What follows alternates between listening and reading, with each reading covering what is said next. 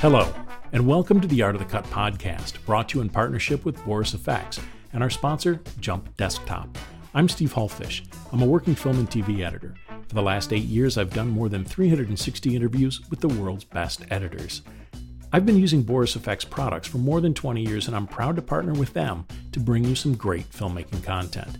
Today, on Art of the Cut, we're talking about the film The Banshees of Inisherin, with Oscar-winning film editor Mikkel E.G. Nielsen, ACE. Mikkel joined us previously on Art of the Cut for The Sound of Metal, which won him the Oscar and a BAFTA and an ACE nomination. His other films include Beasts of No Nation, A Royal Affair, and The Outsider. Before I hop into my discussion with Mikkel, a brief thank you to our sponsors. Jump Desktop is a high-performance and secure app that lets you virtually connect to your editing bay as if you were physically there. Keep all your assets in one place and connect to your powerful editing base from anywhere. Jump Desktop's high-performance remote desktop protocol lets you edit from any low-powered laptop. With end-to-end encryption, native support for Mac OS and Windows, and multi-monitor support, you can be productive from anywhere. Jump Desktop also has collaborative screen sharing for collaboration with your team. See what thousands of editors have been using to get their work done from across the world. Visit jumpdesktop.com/cut to begin your free no-limits 14-day trial today. And to our partner, Boris FX. I've been using Boris FX and Sapphire for more than 20 years, so they're not just a sponsor to me. I feel like they've been a partner in my cutting room for decades, helping me to deliver on the creative vision of my clients, directors, and producers. For all of us, our work is about bringing a creative idea to the screen, and for me, Boris FX is one of the important tools that I use to do that. To see how they can help you on your latest project, check out all their tools, including Sapphire and Mocha Pro, at borisfx.com. Also, if you want to read this interview with great visual support, go to aotc.borisfx.com/art-of-the-cut. That site also has other great filmmaking content, so keep that bookmarked. And now my discussion with Oscar-winning film editor Mikkel E.G. Nielsen, ACE, about the editing of the film The Banshees of Inisherin.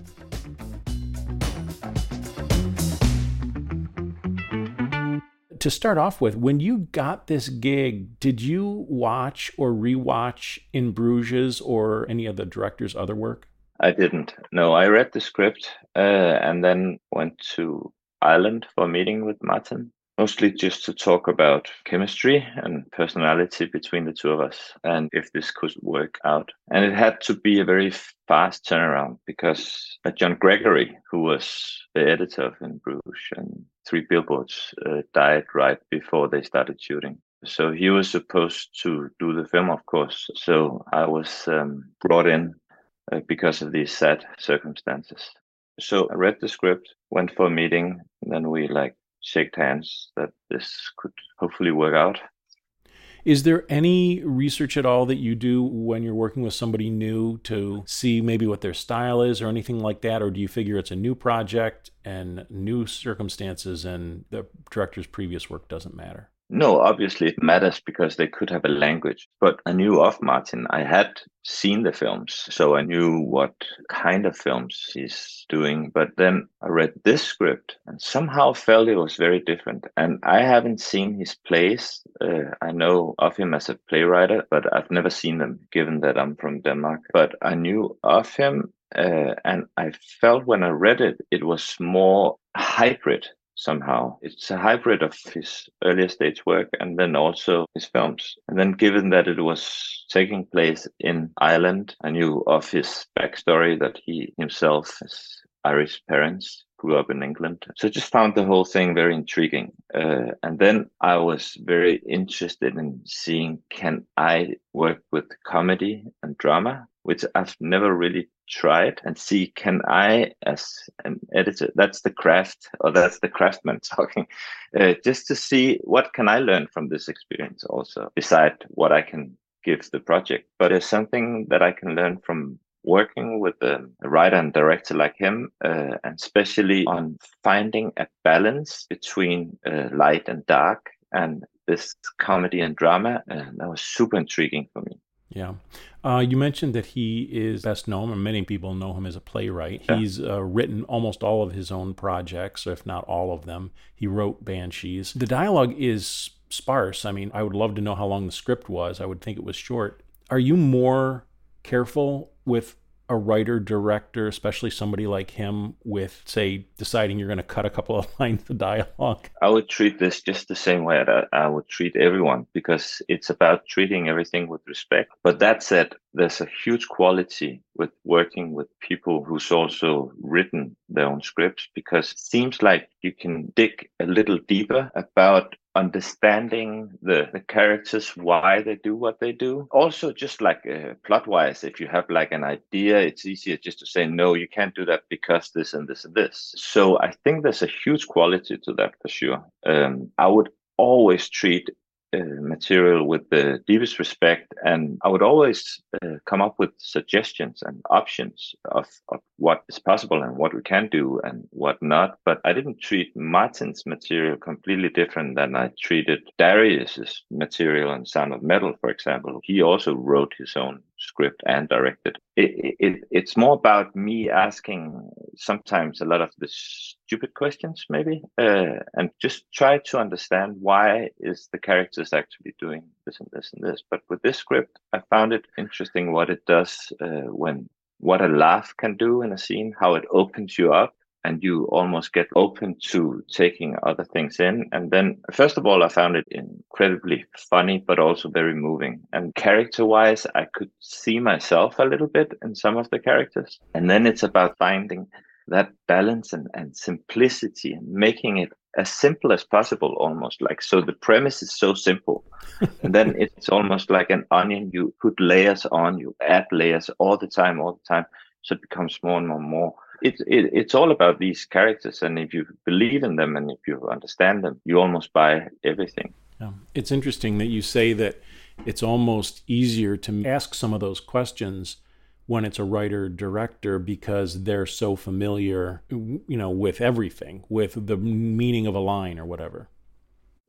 Well, meaning of the line, but also meaning of why the character does what the character does, and understanding the characters. It has to come from somewhere. And I'm not asking Martin, for example, what does it mean, or what are the topics, or what are you trying to say? Because I actually do like people who try not to explain their own work in a sense, but it's more what I put into the characters, and then sometimes it it goes hand in hand. And on this one, I had a really, really good relationship in the edit room.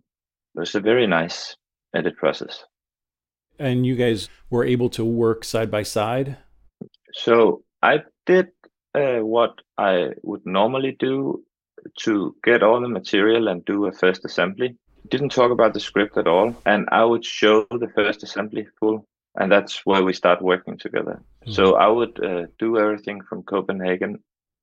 And then I moved to London, where we would set on day one and showed him everything. And I mean, hopefully that's the dream, that the person will like at least some of the ideas, or maybe it's more about the pace and more about the understanding or the structure, or how, maybe even the rhythm of things.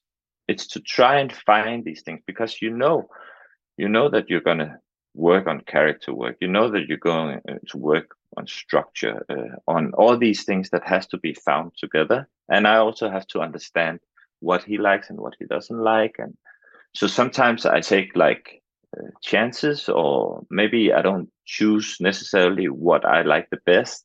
Maybe it's also about trying things with the characters, with the different actors, just to see what it actually does when you see it with the fresh eyes, or with someone in the room as well. And especially on this one, it was super interesting because Martin goes through all the dailies and he writes down line by line what he likes from which take, which is like a dream scenario, obviously, because the way I select and the way I structure things is that I can easily find all the different lines very fast. I put everything up after each other. And there I can also do a very fast first assembly. So we would go through all scenes based on his notes, based on what he wanted to try on the different takes. and then we would see it. And obviously, we would also work on structure if there's any structure work that needs to be done. But I didn't feel that there was a lot of structure. Obviously, there's a lot of tightening and maybe things that you don't necessarily need to explain. And often we do try to hold back on things that if it's possible that we don't have to explain it, I tend to choose that road if it's possible. So we very fast we got to a pretty good point on the movie, and then it's about the different characters, because then at the first pass one of the characters would be obviously much stronger than the other one, so it's about status in the scenes. And also for me, it should feel as natural as possible. Where does the eye want to look, and what characters do you want to look at certain points? So hopefully when you watched it, it should feel like you were just taking really good care in your hand, and it's not showy, but it's at least it's just bringing you into this world, and you're in it for an hour and 54 minutes or how long it is, and then you enter it without not really noticing that the techniques or how we're trying to move your eye around. Yeah, I would say that was the case. I take a lot of notes usually when I watch a film, and this one I had none, basically, because I just got so engrossed in the film that I forgot that I was supposed to be watching it for work, kind of. So yeah. You accomplished a great thing. So well, thank you.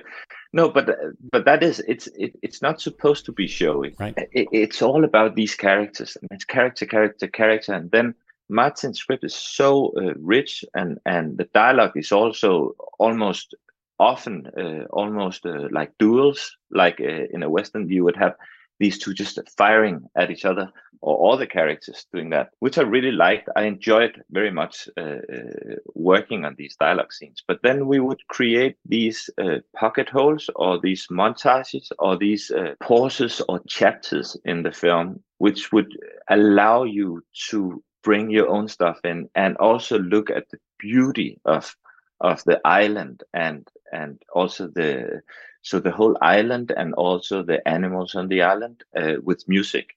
So you actually almost don't have any music score in a scene. Mm-hmm. It often starts at the back end of a dialogue scene, and then it ends before a new one. It's like small chapters. Transitions. And transitions, yeah. And then at a certain point towards the ending, we start implementing these things when to highlight or to darken our main characters' way to see things, but also because then we know that in the third act that we start having play with time. It's much more about the voiceover, and it's much more like a montage of time passing, and you show something, but maybe you tell something different, and you have this piece of music that should almost like elements from all the themes that we build up through the whole film should sum up everything in the end. So you have like a theme of friendship, a theme of island, a theme of these things that you have in this whole ending. That was one of the things that I noticed. The music was definitely themed. You knew when you heard a given piece of music who it belonged to, or what the purpose was. Mm-hmm. Was that hard to temp with because you didn't have those themes, or what did you temp with? Anything? So we tempt a lot with classic music. And then for when things go wrong, Martin had this amazing Indonesian piece of music called Gamelan. And we use that for the montages of time passing, of where he's like not supposed to talk to him, and they pass each other and time is passing. But then suddenly Carter came up with the elements from what we had, but in his own completely world. And it works really, that's obviously what's in the film. But it works really, really well. But it has that strange feeling of these awkwardness of time. And Martin brought all these tracks, like the opening, which is a Bulgarian choir.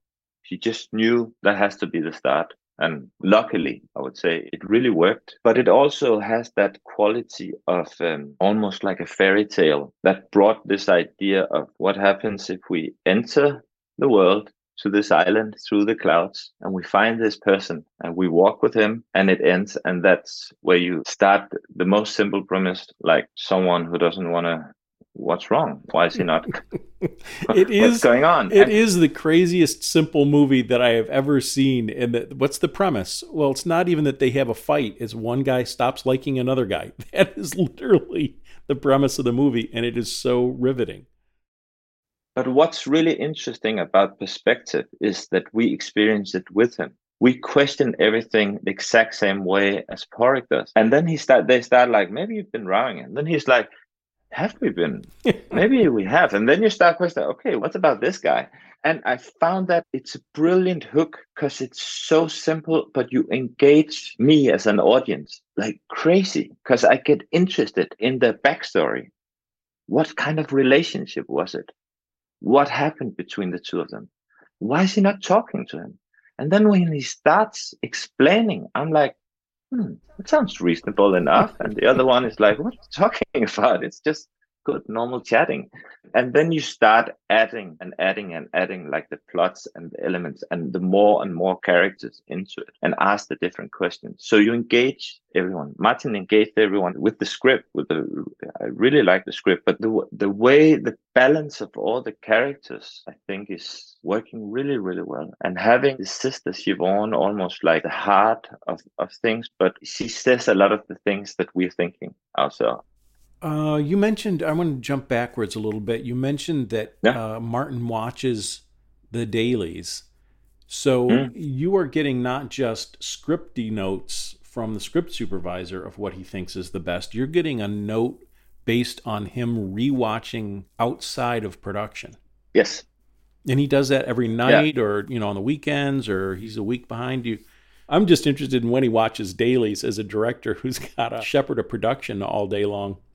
No, but the production is just us in the edit, right? Because they're done shooting when I show the first assembly, and then let's say that I showed it like 2 weeks after they finished shooting, or 1 week after or so, and then just little by little we can start with these scenes, and we Oh, can start working on them. And he gives me notes or what takes to try. But also, what I really liked about the whole process was that we were very focused. mm-hmm. It was very pleasant, but very focused. I thought that you were saying that he watched the dailies and gave you all those line by line notes before you started editing, before the editor's cut. No, no, no, no, no. Okay, after. He saw the whole thing. I even added like temp music from other things just to see and just to try, and then we take it from there and we start over again. But it's more like to see the whole as a whole, and it's like, it's definitely a movie. Let's find it. Let's start digging in, right? And very fast you can say, well, that's not right. These things. Let's take this scene out. Let's move this around. Just find the structure extremely fast. Okay, this completely works. So now let's start with the right take, so we can see what does it actually do with the characters where they are. And then you find out that maybe it's a little too much. Then you start playing around with it. Also because it gives me the understanding of what he likes and what he's going for in the scenes with the characters. It gave me a huge understanding. And to be honest, I try to be as open as possible for as long as possible. I mean, if I can wait with saying, or at least pointing out, this is what I like, this is what I don't, it's playful. Because then we're just open to the whole process. A very astute observation, how long you take before you even try to inject your opinions into the process because of what that would do, right?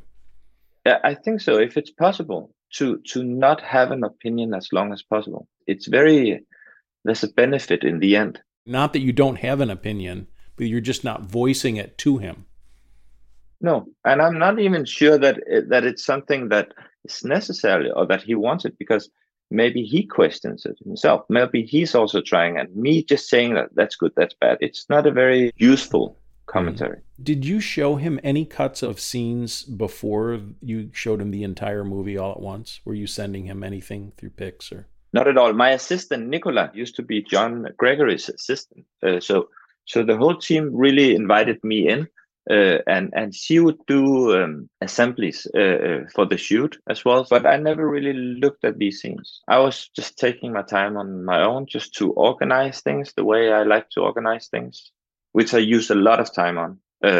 So actually, I just look at footage and organize it and put it in the right order, the way I like it to be structured. But it also gives me an idea, or at least for the first assembly, the rhythm of the film. So maybe I look at dailies or material for the first 3 weeks. So and then I start editing a lot of the things. When you were saying you were organizing, are you organizing in a bin or are you organizing in sequences, like selects reels, or both? I'm selecting in sequences. Yeah, the way they shot this is you have like a master and you have like a closer and the different ones. So I would organize it by sections and I would take all takes. I mark what I like when I watch it, but I'm not saying that this is the best or this is the one. I put everything in that sequence. Also the things that doesn't work. Because sometimes this is just a small thing from an eye, a flinch, or a look, or something that's valuable. Then obviously I have the script notes, which is helpful in that process, but more given that Martin would bring this afterwards, which he told me that was how he liked to work. So I would be like, well, then it for sure makes sense that I would put everything up against each other, because then you can easily see the different takes up against each other. Mm-hmm. And I would probably do that for the whole film. Yeah, I do the same thing. I think it's very valuable, especially when you're working with a director later. It is. To be able to just go, here's the thing, here's the setup, here are the takes. But it's also just the feeling of you knowing what was shot and the material, and you have laid it out. You can see it like, okay, we have this much, and we have we have wides of this, the opening, we have a closer, we have close-ups, we have tight ones. It's very visual. You mentioned the structure as well, and one of my big structural questions was, the film does kind of start out as a comedy, and it goes as a comedy for a while, and then there's a big tonal shift when the film turns a little darker. Was it a big question of how long you go before the tonal shift? Were you really trying to figure out, we need to move this closer, or we need to push it back so people have more, fun time? Well, I would say, how long can you walk back and forth before you actually have the two of them having their first conversation? Okay. Why does this man not want to talk? And then the introduction of all the characters. But the darker thing, I would assume for you, is when he starts saying I'm going to cut off one of my fingers. Yeah. It takes a turn, which you didn't really guess, which is what I really liked also reading the script, that it's very unpredictable. But given that you might have seen other works of Martin, a character who talks about cutting off his fingers might actually do it. So the time from him saying it to the time when you start seeing something with it, that was a section that we really worked a lot on, because somehow you can't have too much time passing, because then you disengage your audience. But it's more about, let's try and be as simple as possible and tell this natural story and always go with our main character. Except when you bring in the other one, then you can bring in Colm's character and see him sit alone as well. That's very interesting that you feel like the space between claiming he's going to do something and whether he does it or not, that's really the critical thing, more than just getting to that point from the beginning of the movie.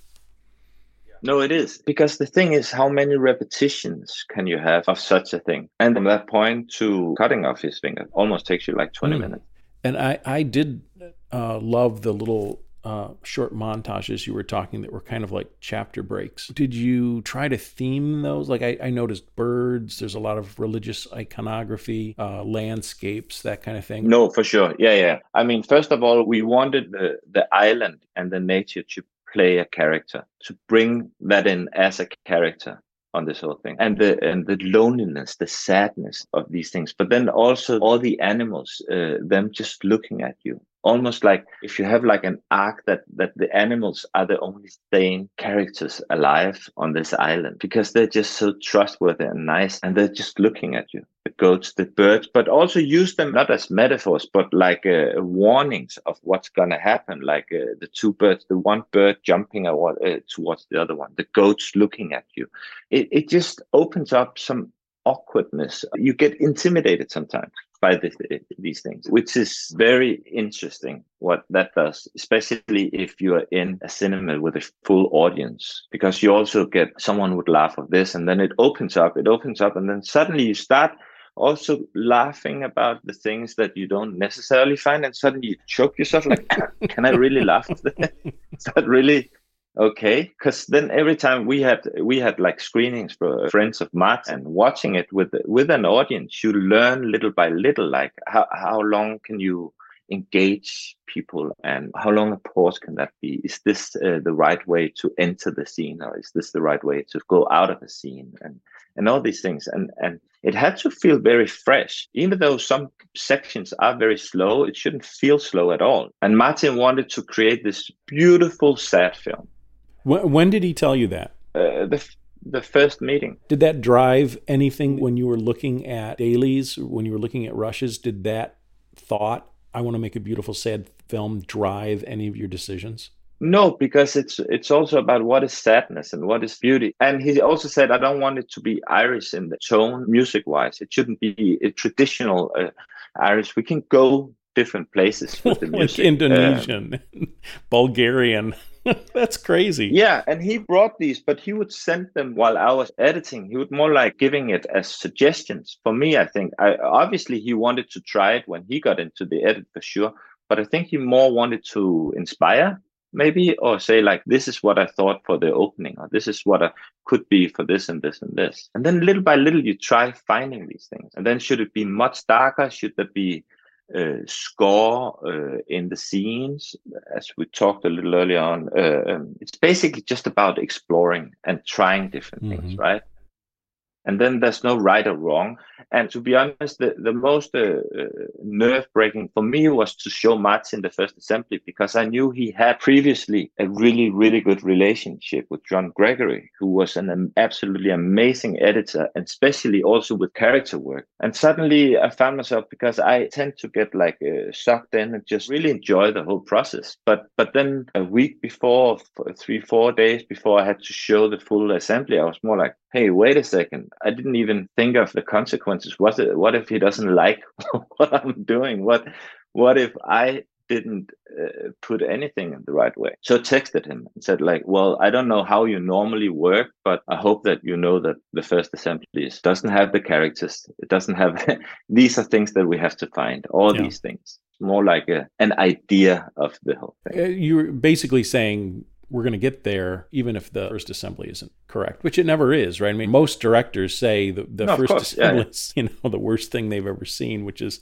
hard to hear as an editor. No, and Martin was very honest. He said that that's how he normally feels as well. But actually, I had a sense that he liked it. I don't know if he was surprised or anything, but he was like, this is a good starting point. And how long did you have after you showed him the film before you locked?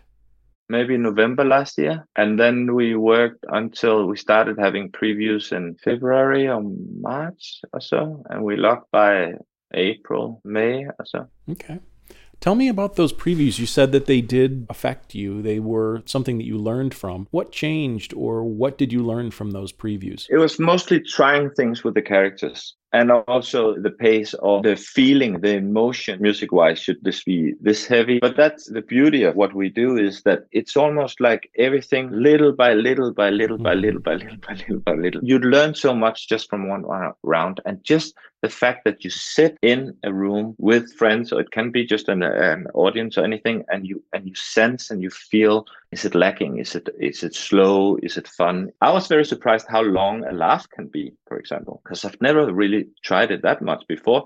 So I needed to feel like, oh, we're giving too much information right after the laugh. We need just a little moment of pause or these things. And then it's about simplicity, really, to say like, do we really need to tell this? I mean, it's all what's in between the edits, right? Why do I need to edit? There has to be a reason for it with the characters, and to try and find little by little all the characters. And then suddenly like, okay, can we strengthen the character? Is Siobhan too strong in the scene to compare to how Horik is in the scene? Or what if we did like this and this? How much do we tell with Dominic, his character? It's about trying to find that balance of them. Did you have different temperatures for some of the performances where you could say, I want Siobhan to be angrier, I want her to be sweeter, or whatever? Yes, we did with all the characters for sure. Especially the places where it's not necessarily where they should be, or should it be higher, should it be lower.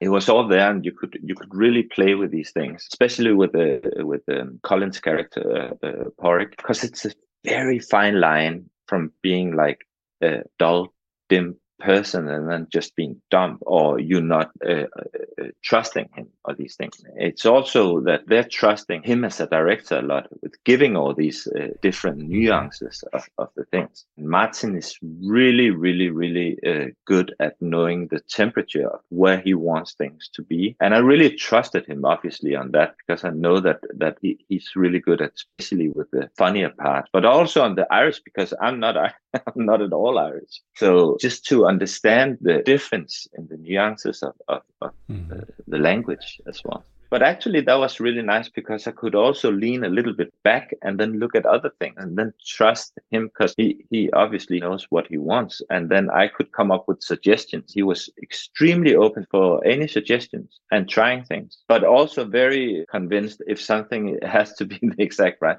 And I would be like, are you really sure? I'm very positive. It has to be like this. And then we try it and you see it and it works. That is definitely a gift. Yeah. You mentioned that, when he watches dailies early on, that he has specific line readings that he likes, but I'm sure those things changed as you saw them in context and you chose those tonal performances. Yeah. No, absolutely.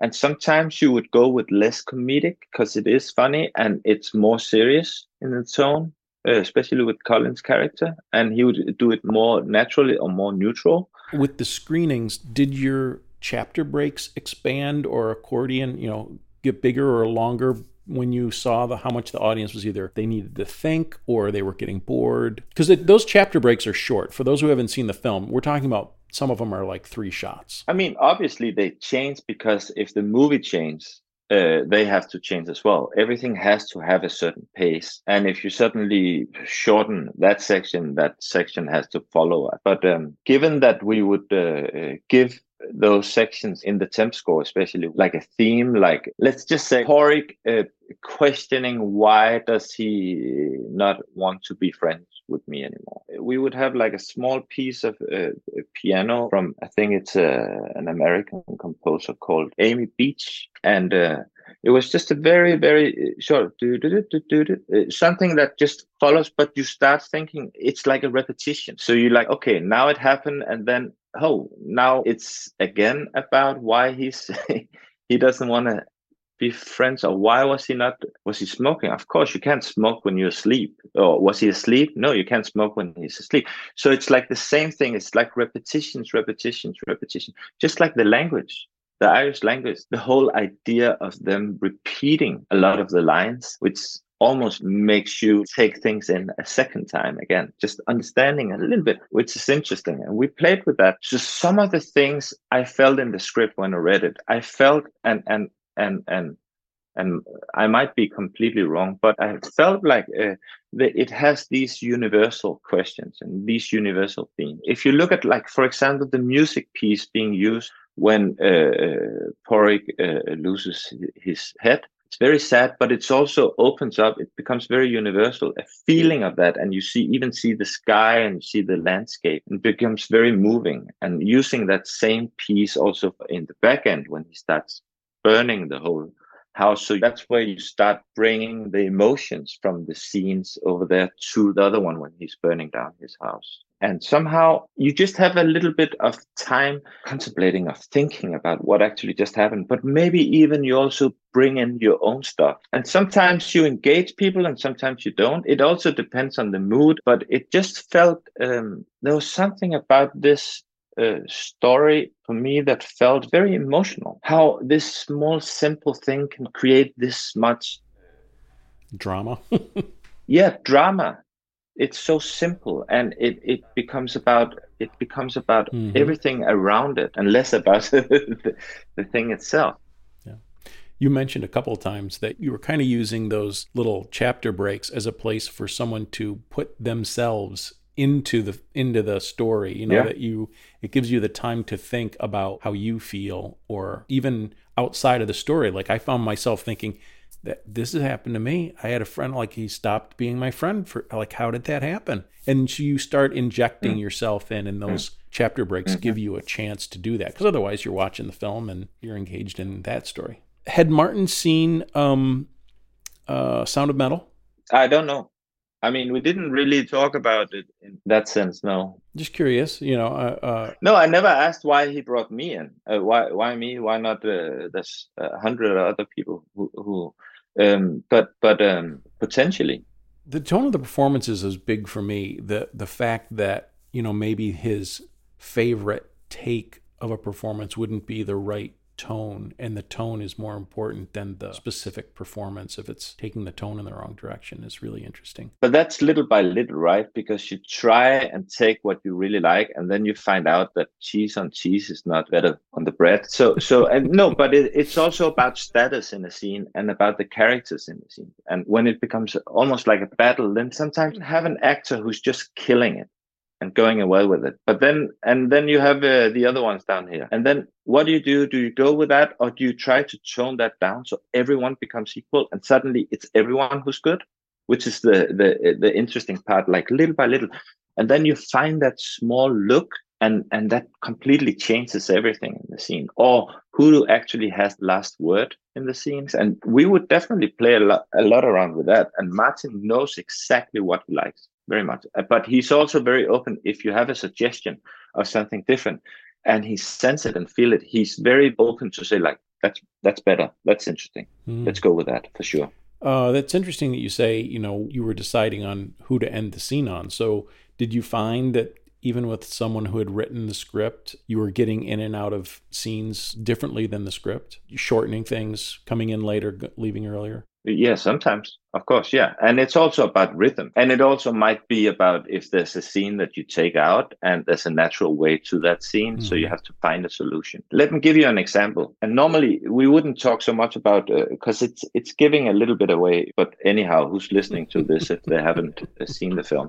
So the moment where Colm throws all his fingers at the door and you have this wide drone shot of him walking away from the house and they're walking towards him. And it almost becomes like there's like a slow motion sequence of him where you go down and you see his bloody hand, and it becomes very like, holy shit, this is, and they see it and they're walking towards it. So you sense this like they are definitely gonna meet now. And what just happened? This, like, what the fuck just happened? Then Siobhan is saying, like, hurry, come, and she wants to leave immediately. It's such a strong feeling of this interaction between Colm and Porrick and Siobhan, because she's really engaged in these scenes. So it's so much, what the fuck did you say to him? And she's packing and she's leaving, and it becomes extremely sad. And then suddenly you have to go back and you have to say, like, now he's walking, and now, oh, wait a second, what's that? Why the blood over there? And often these things can be very difficult, like the understanding or the thinking of, like, we want you to think immediately about this trace, walking towards the trace, and like feeling, oh my God, no, that's not what they're gonna do. And how do we do that? How do we bring your memory to Jenny, because he just actually waved at his sister, and it's very, very sad. And it was solved by a very simple way, that after Colm leaves them in front of the house and she's saying, like, Porrick, come on, you start the scene on Jenny just standing in the doorway, because we had placed her multiple places and she's just looking at them. And then she's leaving the house. So you bring him as a natural story. Obviously, they come back. She's there. What's going on? She's a curious creature, this miniature donkey. But the next time when he's coming back, you've already noticed that, of course, she's interested in these things. And she's also present because she hasn't been there for a long time. And that would be like the key to understand how emotional it becomes then when he's walking around and watching the death of Jenny. You mentioned that you played around a lot, I think, with the end of the structure of the end, as, how do you reveal Siobhan leaving? What happens after Siobhan leaves?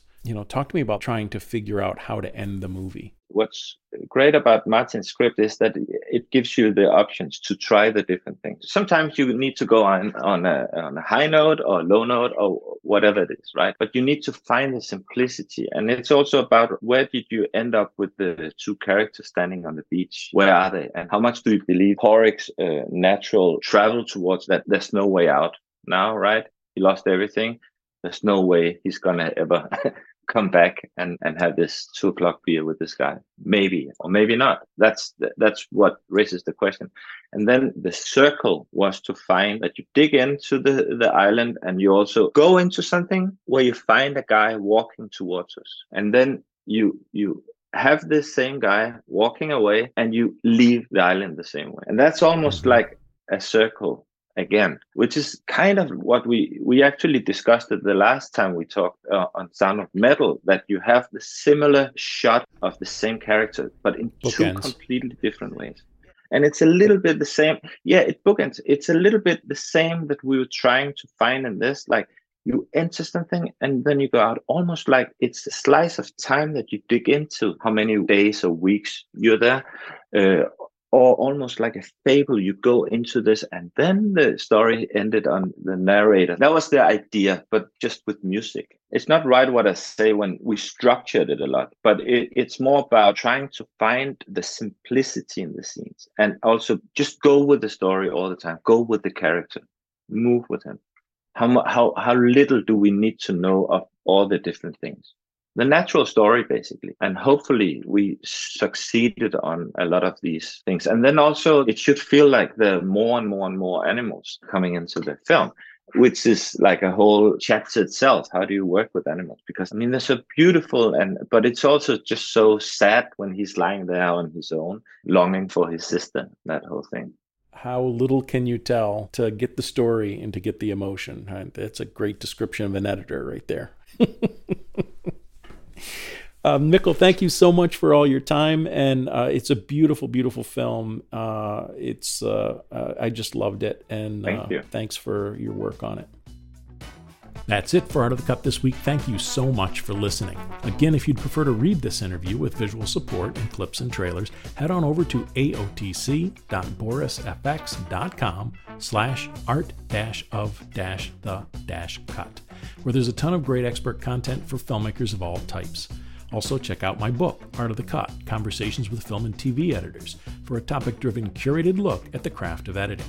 Thanks to our guest, Mikkel E.G. Nielsen, ACE. Thanks to Nathan Blakely for editing today's podcast. And thanks to our partner, Boris FX, and to our sponsor, Jump Desktop. Be sure to check them out at borisfx.com and jumpdesktop.com/cut. I'm Steve Hallfish. Thanks for listening. And please tell all the editors and filmmakers that you know that they should subscribe right here for more great Art of the Cut interviews every week.